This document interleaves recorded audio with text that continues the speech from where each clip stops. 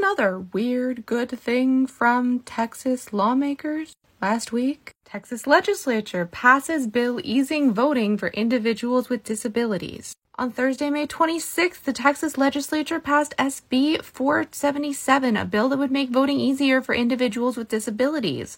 Now that SB 477 has passed both chambers, it goes to Governor Greg Abbott for his signature. Normally, I would think this has no chance of being signed into law, but after the past week, I'm really not sure. SB 477 would require election workers to allow voters with mobility problems to skip the line when they vote in person. Each polling location would also set aside one parking space to be used for curbside voting, and information about both of these accommodations would have to be posted publicly. Finally, the bill would mandate that mail-in ballot applications be available online in a format that allows the voters to complete before printing.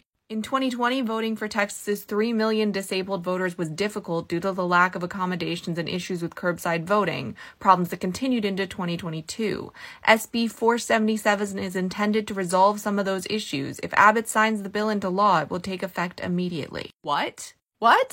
10 Commandments in every classroom died at midnight last Tuesday, the last night they were able to pass any bill. Ted Cruz publicly showing his disdain for the Uganda law, criminalizing being queer. Greg Abbott signing the Crown Act. Brian Slayton being expelled from the legislature. AG Ken Paxton being impeached and suspended until the Senate trial begins. I'm not used to this much good news out of Texas. I'm going to enjoy it while it lasts because it's probably not going to last. And apparently we did something right, so let's keep doing whatever that is. Maybe Colin Allred running for Senate is really, really scaring them.